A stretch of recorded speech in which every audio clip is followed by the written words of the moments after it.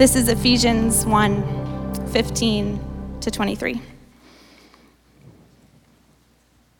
For this reason, ever since I heard about your faith in the Lord Jesus and your love for all God's people, I have not stopped giving thanks for you, remembering you in my prayers. I keep asking that the Lord God of our Lord Jesus Christ, the glorious Father, may give you the spirit of wisdom and revelation so that you may know him better. I pray that the eyes of your heart may be enlightened in order that you may know the hope to which he has called you, the riches of his glorious inheritance in his holy people, and his incomparably great power for us who believe. That power is the same as the mighty strength he exerted when he raised Christ from the dead and seated him at the right hand in the heavenly realms, far above all rule and authority, power and dominion, and every name that is invoked, not only in the present age, but also in the one to come. And God placed all things under his feet and appointed him to be head over everything for the church, which is his body, the fullness of him who fills everything in every way. This is the word of the Lord. Go ahead and have a seat.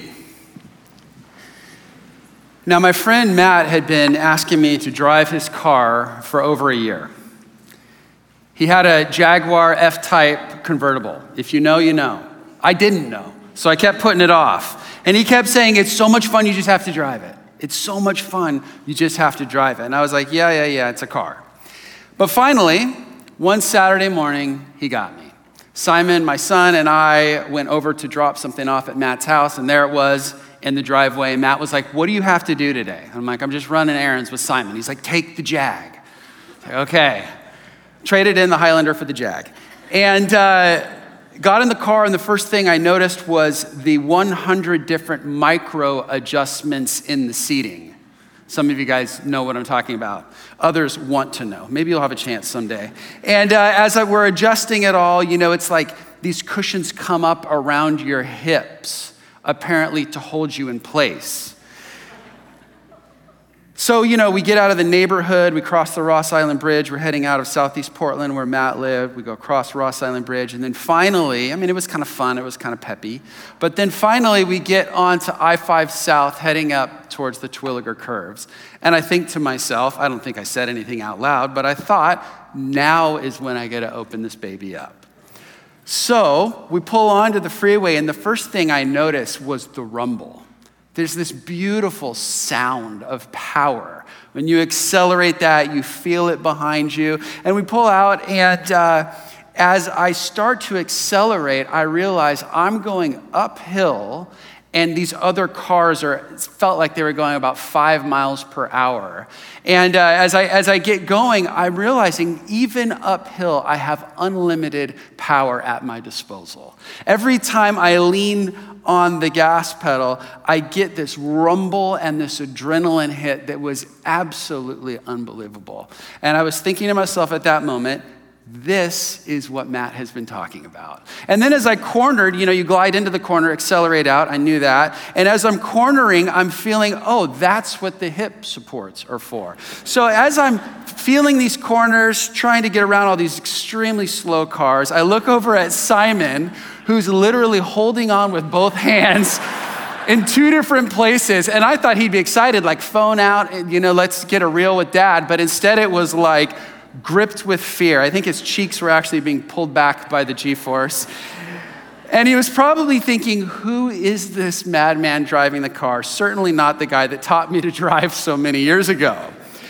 Now, that experience could be summed up in one word: power. And there's different kinds of power. Maybe yours isn't the car and the horsepower. Maybe your power that you've experienced is intellectual power. The ability to be in a room or in a conversation and know more than the other person. Even to be in a classroom and to realize that you know more than the teacher. That's a form of power. There's social power.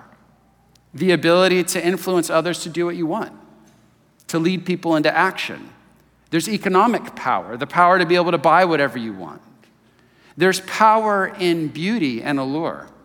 The ability to dress a certain way, accentuate your body in a certain way that you can walk down the street or walk into a room and turn heads. that kind of command of attention is power. There's athletic power, the ability to turn on your game whenever you want. I've always wanted that power. Trey has that power. But Paul, when he prays for the church in Ephesus, he's praying for them to know God's power. But the question is, what kind of power? How does this power work? And we're going to get there in 1 minute, but we have a few stops along the way. And first, I just want to frame up where we've been and where we're going. We're in a series called Immeasurably More. We're looking at this letter that Paul wrote in the first century from prison. The Apostle Paul is in prison for preaching the good news about Jesus. He's writing to this group of people that he knows, although it's been a while, he's heard about their faith, and he's writing them a letter of encouragement. These believers are in the city of Ephesus. If you remember, this is a port city, a city of commerce. This is a place where even archaeology shows us that there were some lavish homes and extreme wealth. But then on the other hand, you had those on the margins and you had poor as well. And like any Roman city, there were slaves and they were free. It was multicultural. It was a place of ideas. People would come in and out of this port not only to bring commerce, but also new philosophies, new religions of the world. And the people in Ephesus were especially known for their fascination with the occult. And even in Acts chapter 19, where we're first introduced to the people in Ephesus, when there's a full-on revival and people are repenting of their allegiance to other gods, they bring these scrolls and idols from their occult practices and burn them as a sign of breaking off their allegiance to these former gods and goddesses and committing to Jesus Christ as Lord. But the people are known for being obsessed with spiritual power. This is where the temple of Artemis was, which was one of the 7 wonders of the ancient world. People came from all over to worship at this temple. It's interesting, even the way the city was laid out. When you came into the port and came up out off a boat in the port, you would go, the first thing you would hit was this grand temple. The city architecture and planning was all centered around the worship of this goddess Artemis. There were other temples. There were temples to the divine Julius Caesar. Remember, in the Roman world, they actually venerated the emperor as God. There were even memorials to other Roman emperors. And right in the midst of that environment, a church of Jesus Christ is born. People coming together, growing, thriving. It was so powerful that it was disrupting the sale of idols to these false gods. So Paul is writing them to remind them that all history has come to its climax in Jesus of Nazareth, his death, his burial, his resurrection, and this new multi-ethnic family called the church.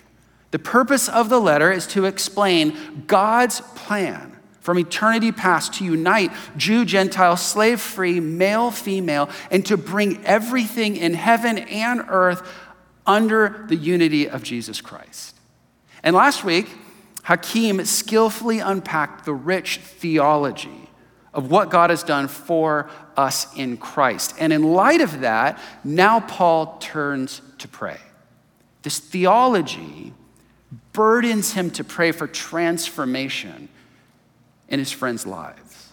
So Paul prays. There's a clear outline. This is one run-on sentence, by the way. All whatever, 8 verses is one long sentence, but it's beautifully outlined. There's themes in there that we're going to just lift out that will provide our structure for today. So here's where we're going. Paul is praying that they will know God better, know their true hope, know his inheritance, and know their power in Christ. And then we're going to end today with a story to illustrate all of this. So first, Paul begins, if you have your Bible, open it and look at verse 16. He begins this prayer where prayer often starts. He begins with gratitude. He says, I have not stopped giving thanks for you. Paul gives thanks for them, and then before you know it, he's praying for them. But he begins with gratitude. And recently I was talking to some other church leaders that were here during our Holy Spirit conference. And it was interesting hearing their perspective of what God is doing in this moment in the Bridgetown family. And what they were saying was, man, what we see that God's doing in the Bridgetown family is he's stirring up hunger. There's just incredible hunger.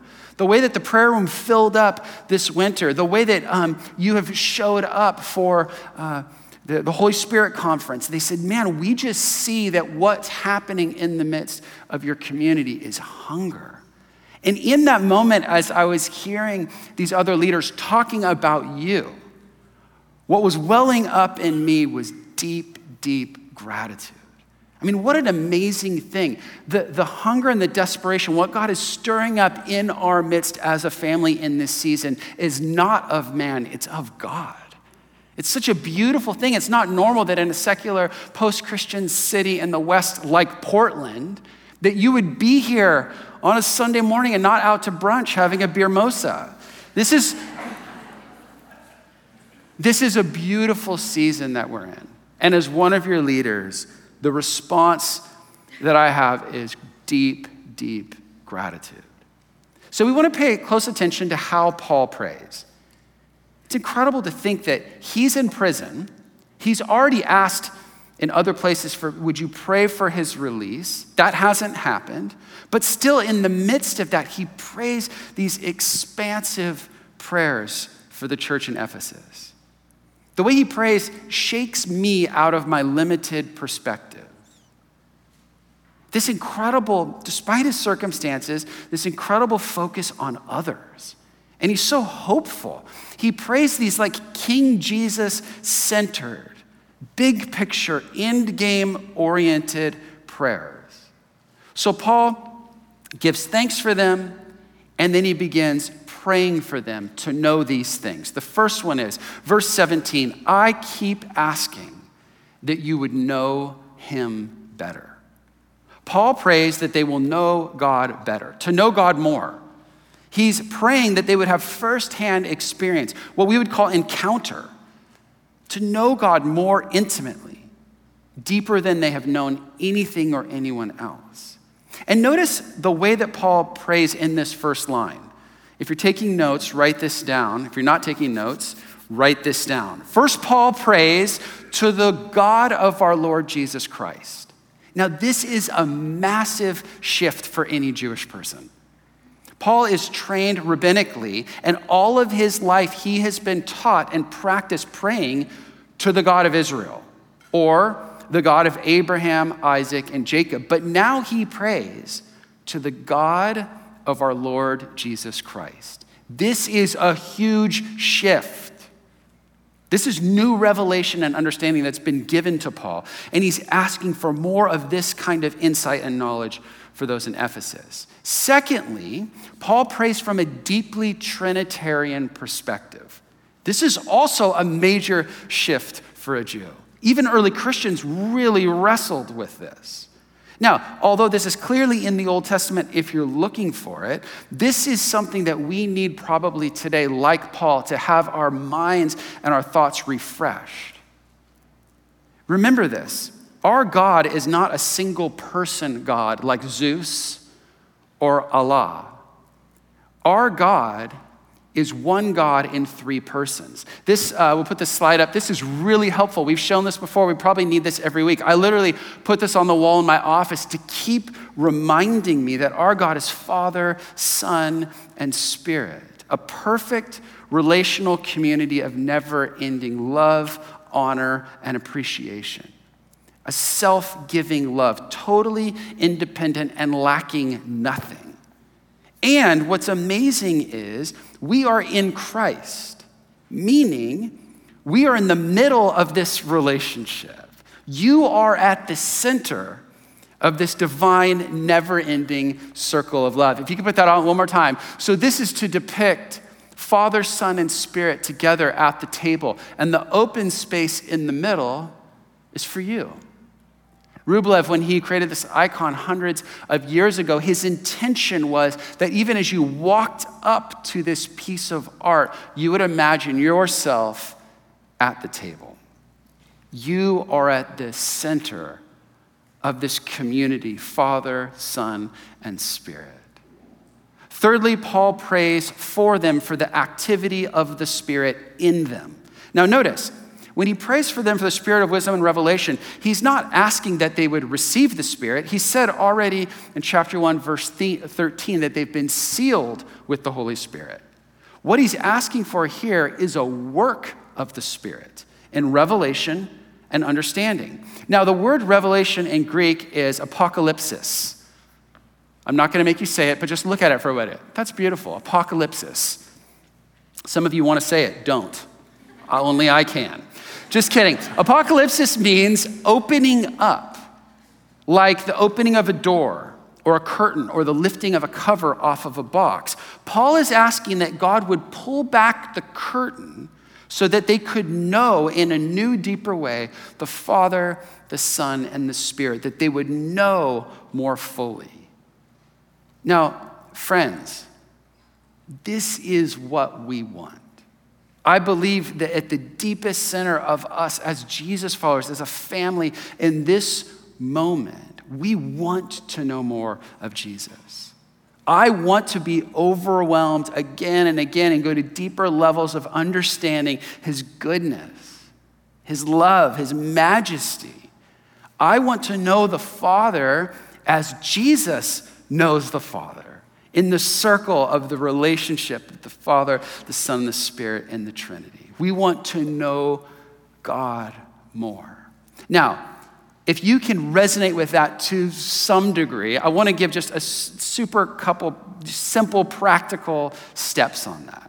How can we know God more? One, be holy. Isn't it interesting? Paul, at the very beginning of this letter, he knows there's people with deep sinful patterns and problems in the church in Ephesus, and he begins by calling them holy ones, saints, God's holy people. That's who you are in Christ, and now you and I are called to live up to it. And you know, I'll never forget, about 7 years ago, our leadership, our elders came to this point where we want to integrate what we believe about the Holy Spirit and our practices. We had charismatic theology, but not charismatic practices. So what does this look like to have an integration? And we went on this journey. Many of you have been with us. One of the best journeys we've been on as a church, for me personally, and I know for Jenny and I. And I remember having this aha moment where we were talking about, okay, Holy Spirit, who are you? What do you have for us? What's next? And I remember this just clear moment of realizing the Holy Spirit wants us to be holy.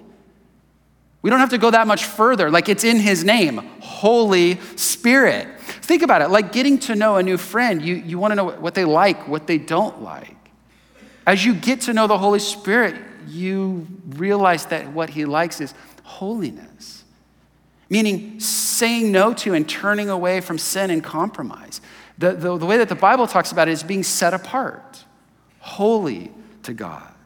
So number one, if you want to know God more, I would just encourage you, is there anything in your life, and maybe it's not even like evil, maybe it is outright evil. If it is, repent, turn away, get rid of it. Maybe we need to have a scroll burning session or whatever. Like, yes, but also, are there even neutral things in your life that are just holding you back and holding you down? Like, get rid of that. It's worth it.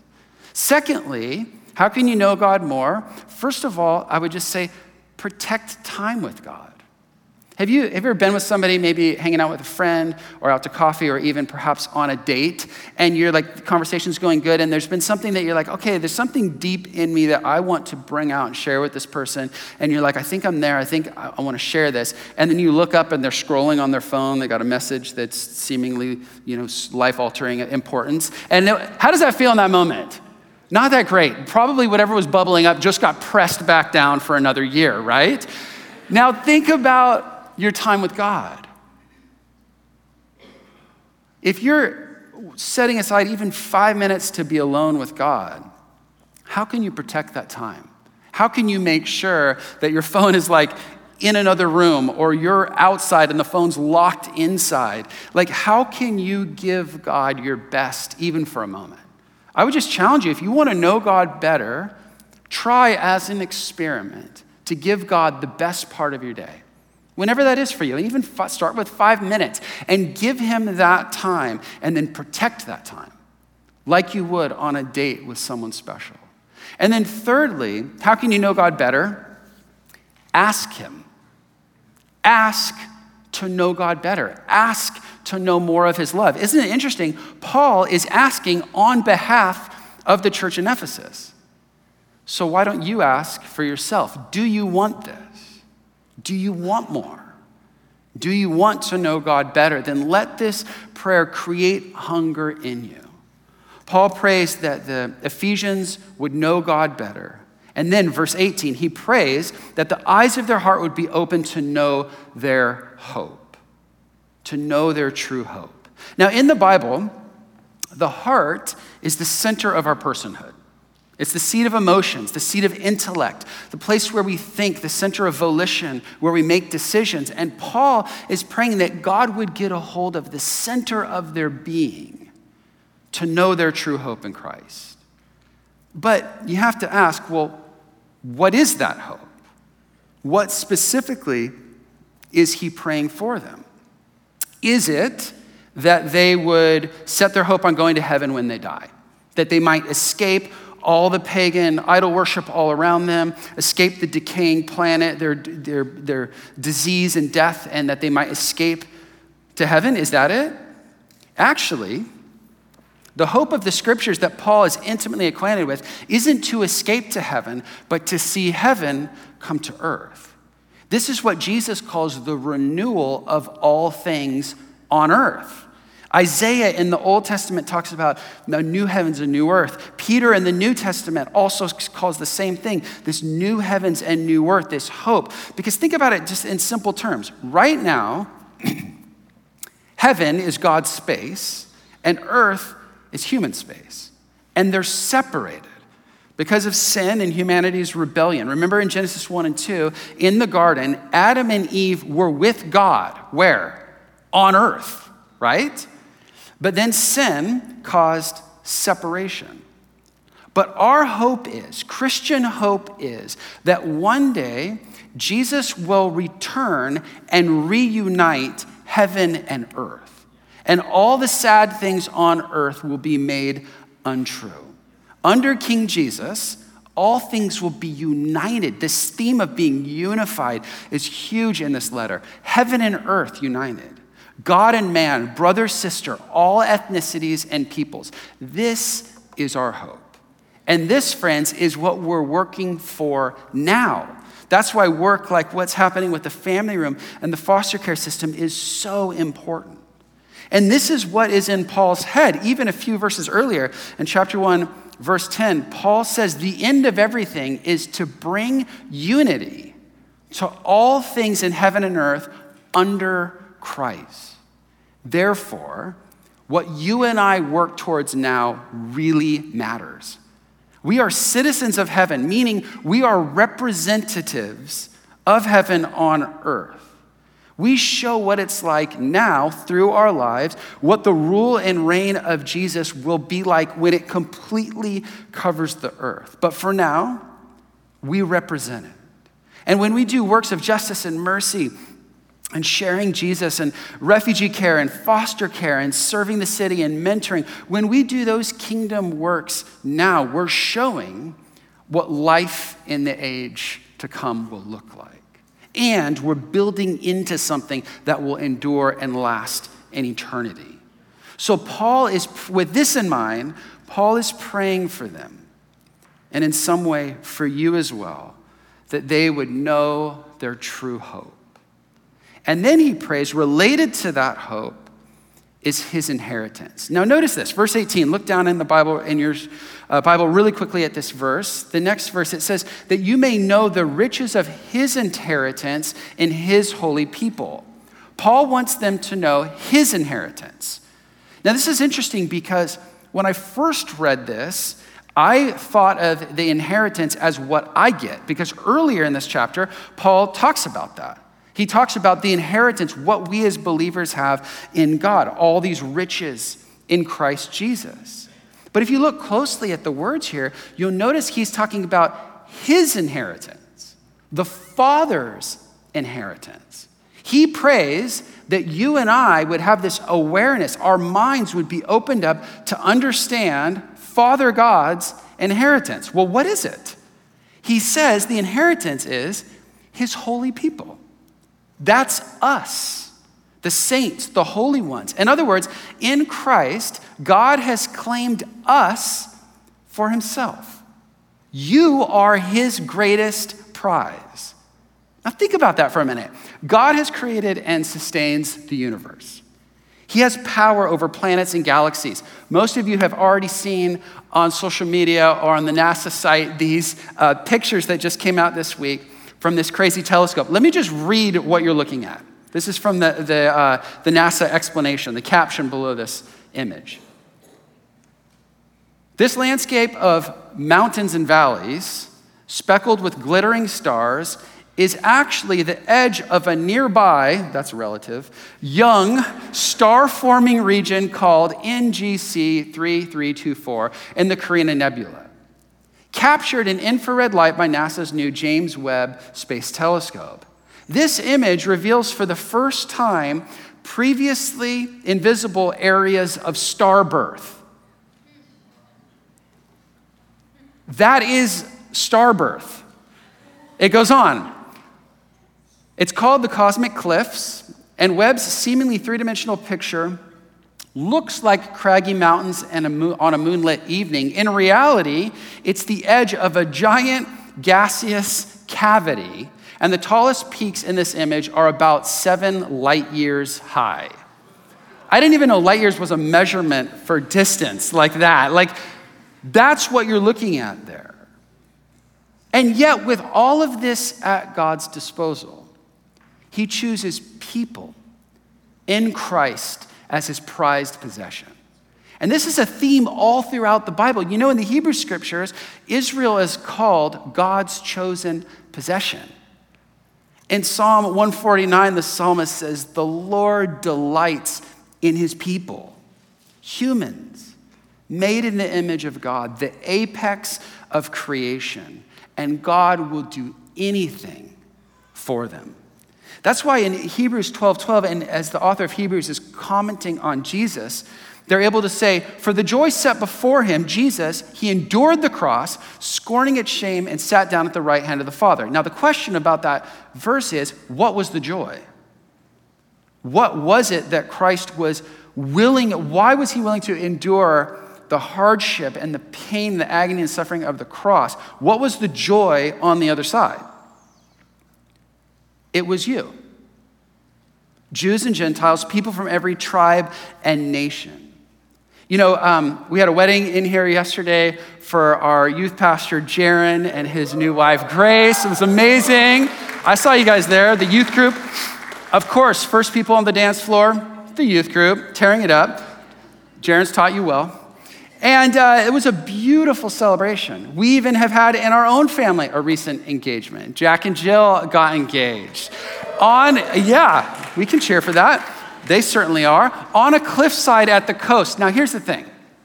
In that moment that Jack had carefully planned out to present Jillian with the diamond ring, if he had fumbled the ring and it fell down the cliff about 200 yards, I have no doubt that like Spider-Man, he would climb down, find the ring, scale back up to present it to Jillian and seal the deal. Young love will do anything, am I right? But think about this. Every romance, every engagement and wedding all points to this cosmic reality.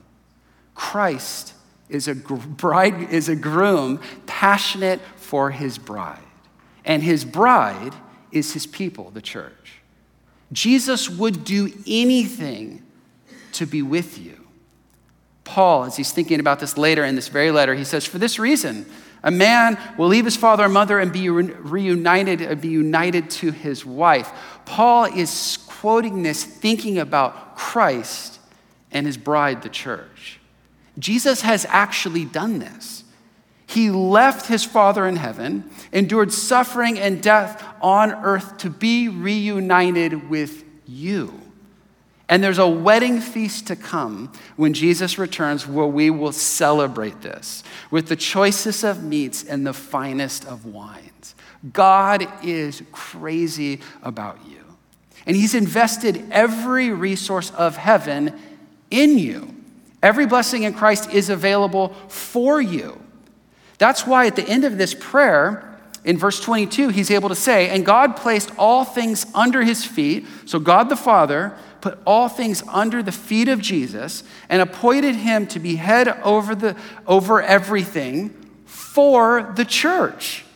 Think about that. Everything that the Father has been given to Jesus for us. You have everything you need to grow in Christ-like maturity, to win over temptation or trial. Your future is his concern, and he's provided you with everything you need in Christ. God the Father is investing everything in the church for its success. Sexual brokenness, lives damaged by addiction, and by the way, I'm talking about us. These are our stories. Marriages on the verge of collapse. God has given us today all that we need to be healed. And he's given it to his people, the church. He's ensuring your success and our success. But the question is, how? How do I access that? How do I access these resources for healing and restoration? How do I live into this identity of being a holy person, of being his inheritance? How do I access all that Christ has given us? And the answer is, in this next line, we do it by his power. The last thing Paul prays for the church in Ephesus is an understanding of this specific resource given to us. Verse 19, he says, I pray that the eyes of your heart may be enlightened so that you may know his incomparably great power for us who believe. Paul prays that they would know their power in Christ. And notice that it's for us, meaning to our advantage. Paul wants us to know the extent of the power that's accessible to us. He uses multiple power words to make his point clear. Darrell Johnson, in his great commentary on the letter of Ephesians, says it this way. The apostle heaps up power words to convey the surpassing greatness in accordance with the working of the strength of his might. Each term he uses can be translated power, so that you may know the surpassing greatness of his power, which is according to the power of the power of the power. Paul wants us to know the power that exceeds all bounds, excessive, enormous power, exercised towards us who believe. Paul prays that God would open their eyes to see how much power is available to them, to their advantage. And he goes on to show and illustrate where this power has been at work. Are you ready? Are you ready? It's the power that was fueling Christ's life. It's the power that raised Christ from the dead. It's the power that seated Christ on the throne above all other powers in the universe. It is the power that put all things in subjection under Christ's feet. It's the power that made Christ as head over the church. It's the power that overcomes death, and it is a power that is above all cosmic forces, over all god or goddesses. No spirit, no demon, no curse or stronghold can overcome Christ and his power. And remember, the people of Ephesus are obsessed with spiritual power. So he's speaking directly to them. They were fascinated by the occult and spiritual forces, but Paul wants them to know that Jesus' rule and his authority and reign is far above all other powers. So we're going to tell a story in just a minute about Christ's power overcoming darkness. But first, let me end with this. How can we live out all that Paul is going to get into in this letter? How can we, listen to some of these. Live a life worthy of your calling in Christ. Be completely humble and gentle. Be patient, bearing with one another in love. Keep the unity of the Spirit. Stop lying and speak only in truth. Do not let sin in your anger. Do not sin in your anger. Stop stealing. Let no unwholesome talk come out of your mouth. Get rid of all bitterness, rage, and anger. Be kind and compassionate to one another, forgiving others. That is only in chapter 4. How can we live up to that? By his power.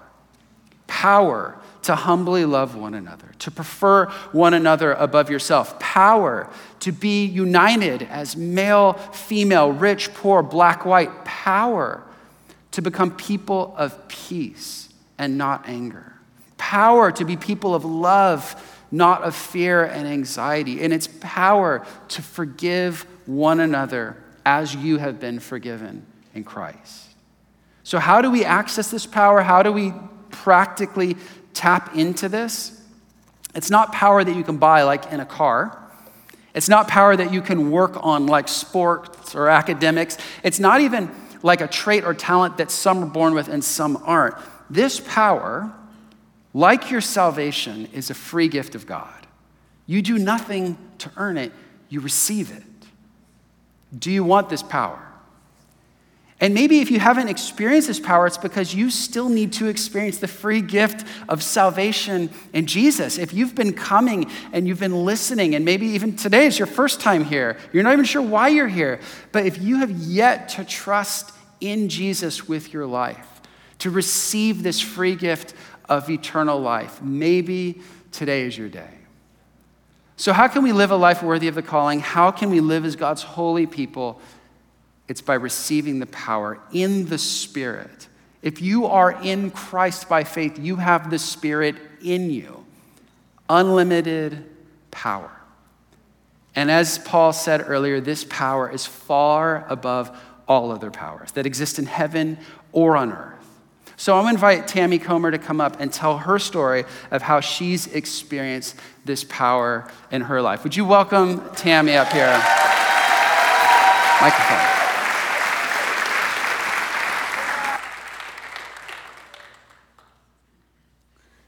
Hello. Sorry about that. I actually did that last time, too, at the 9. I keep forgetting this thing. Okay, before we start, I just want to pray.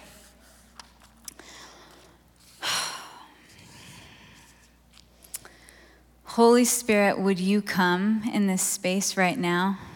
We commit this space to you in Jesus' name. And right now, I just speak to any principality or power or demonic spirit, any spirit in rebellion against Jesus. Right now, I command you in Jesus' name to be silent. Be silent. Don't speak. Don't distract. In Jesus' name, be silent. And Holy Spirit, come. Do all that you want to do in and through my story for your kingdom's sake and for your people's good. In Jesus' name, amen. As many of you may know, I struggled with chronic illness for about 15 years, the last 5 of which were much more acute. At its worst, we thought I was dying. This forced me to do a lot of the inner work and around grief and acceptance. I knew that I would probably die young and that there was a high likelihood that I would be crippled.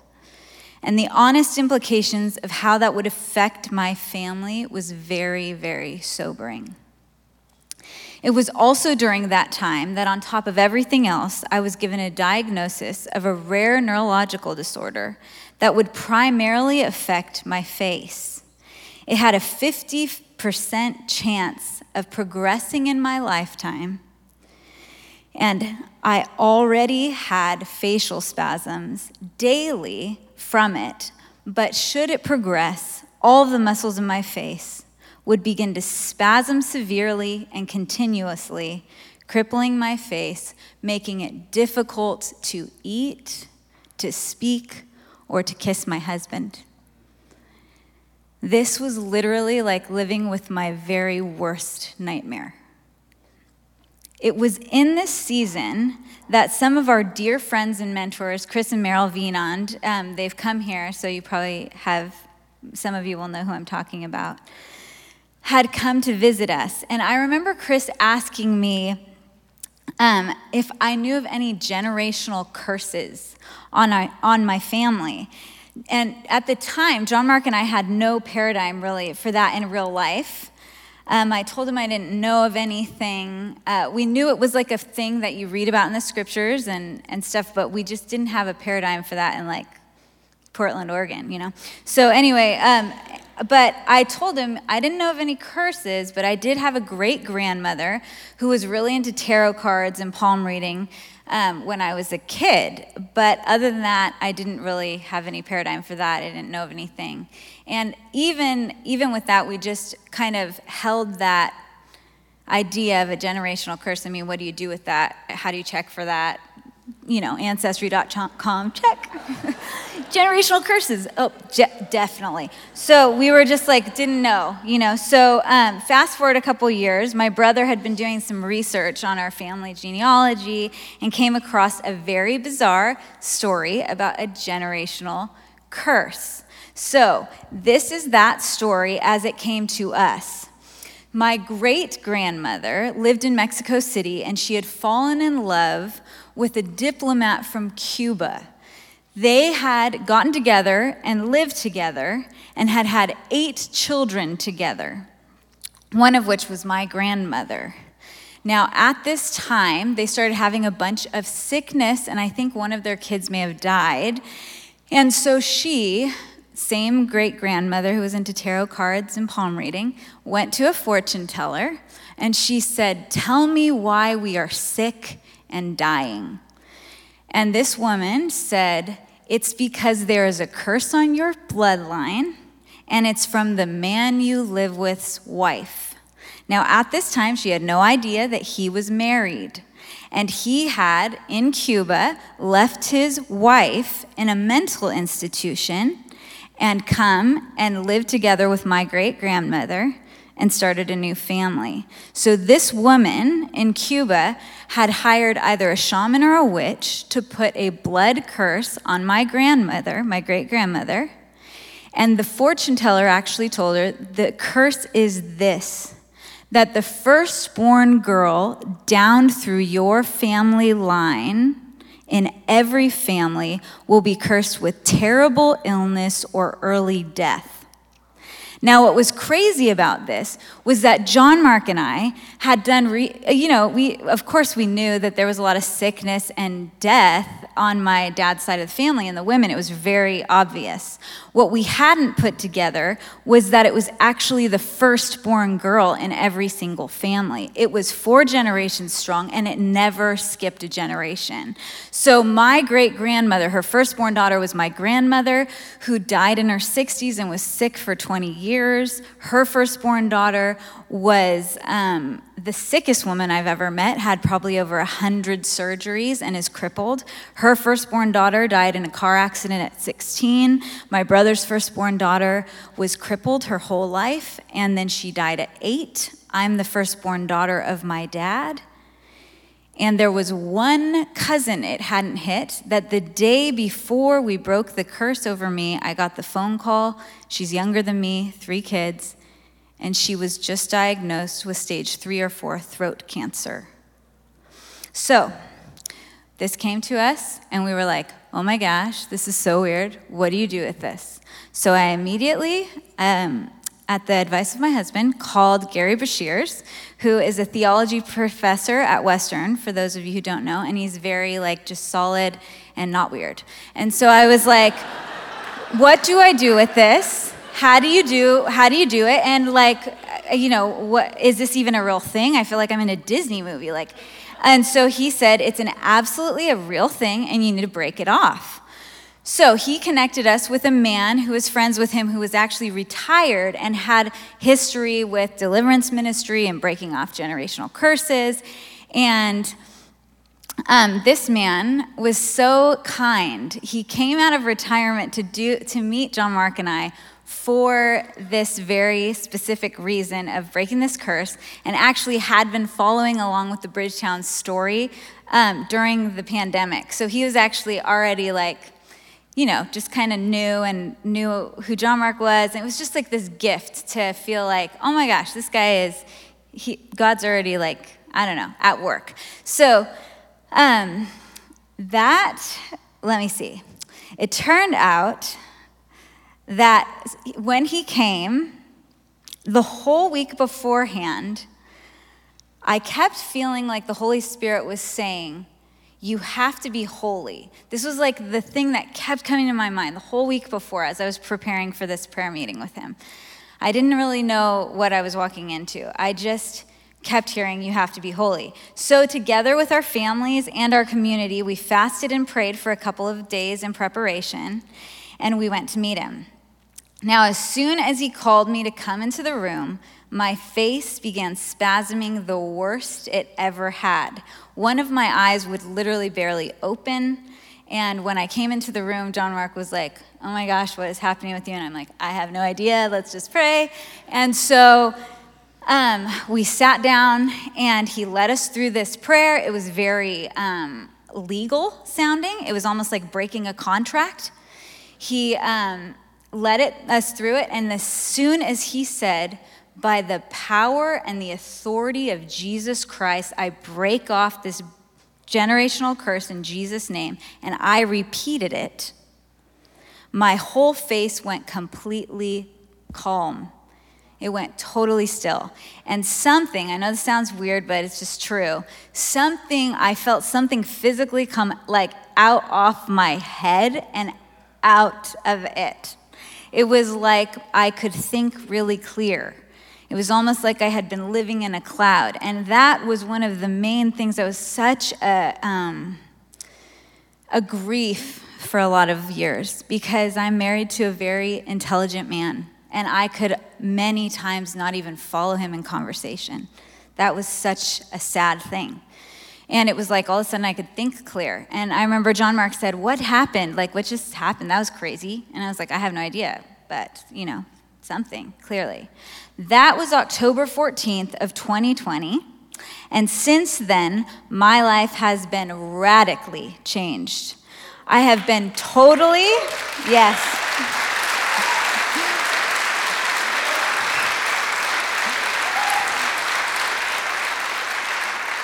I have been totally and undeniably healed. My healing was both immediate and progressive. Immediately, my spasms and neurological symptoms stopped. But over the next year and a half, I experienced God restore my body and person in ways I didn't even know were possible. The funny thing was that it never had even crossed my mind that there would be physical healing as the result of breaking off this curse. That wasn't even, we were just doing it because it just seemed like you don't want a curse on you, so let's break it off.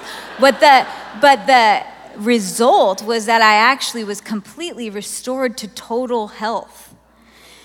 Since that day, the mantra of my life has literally been, thank you, thank you, thank you, Jesus.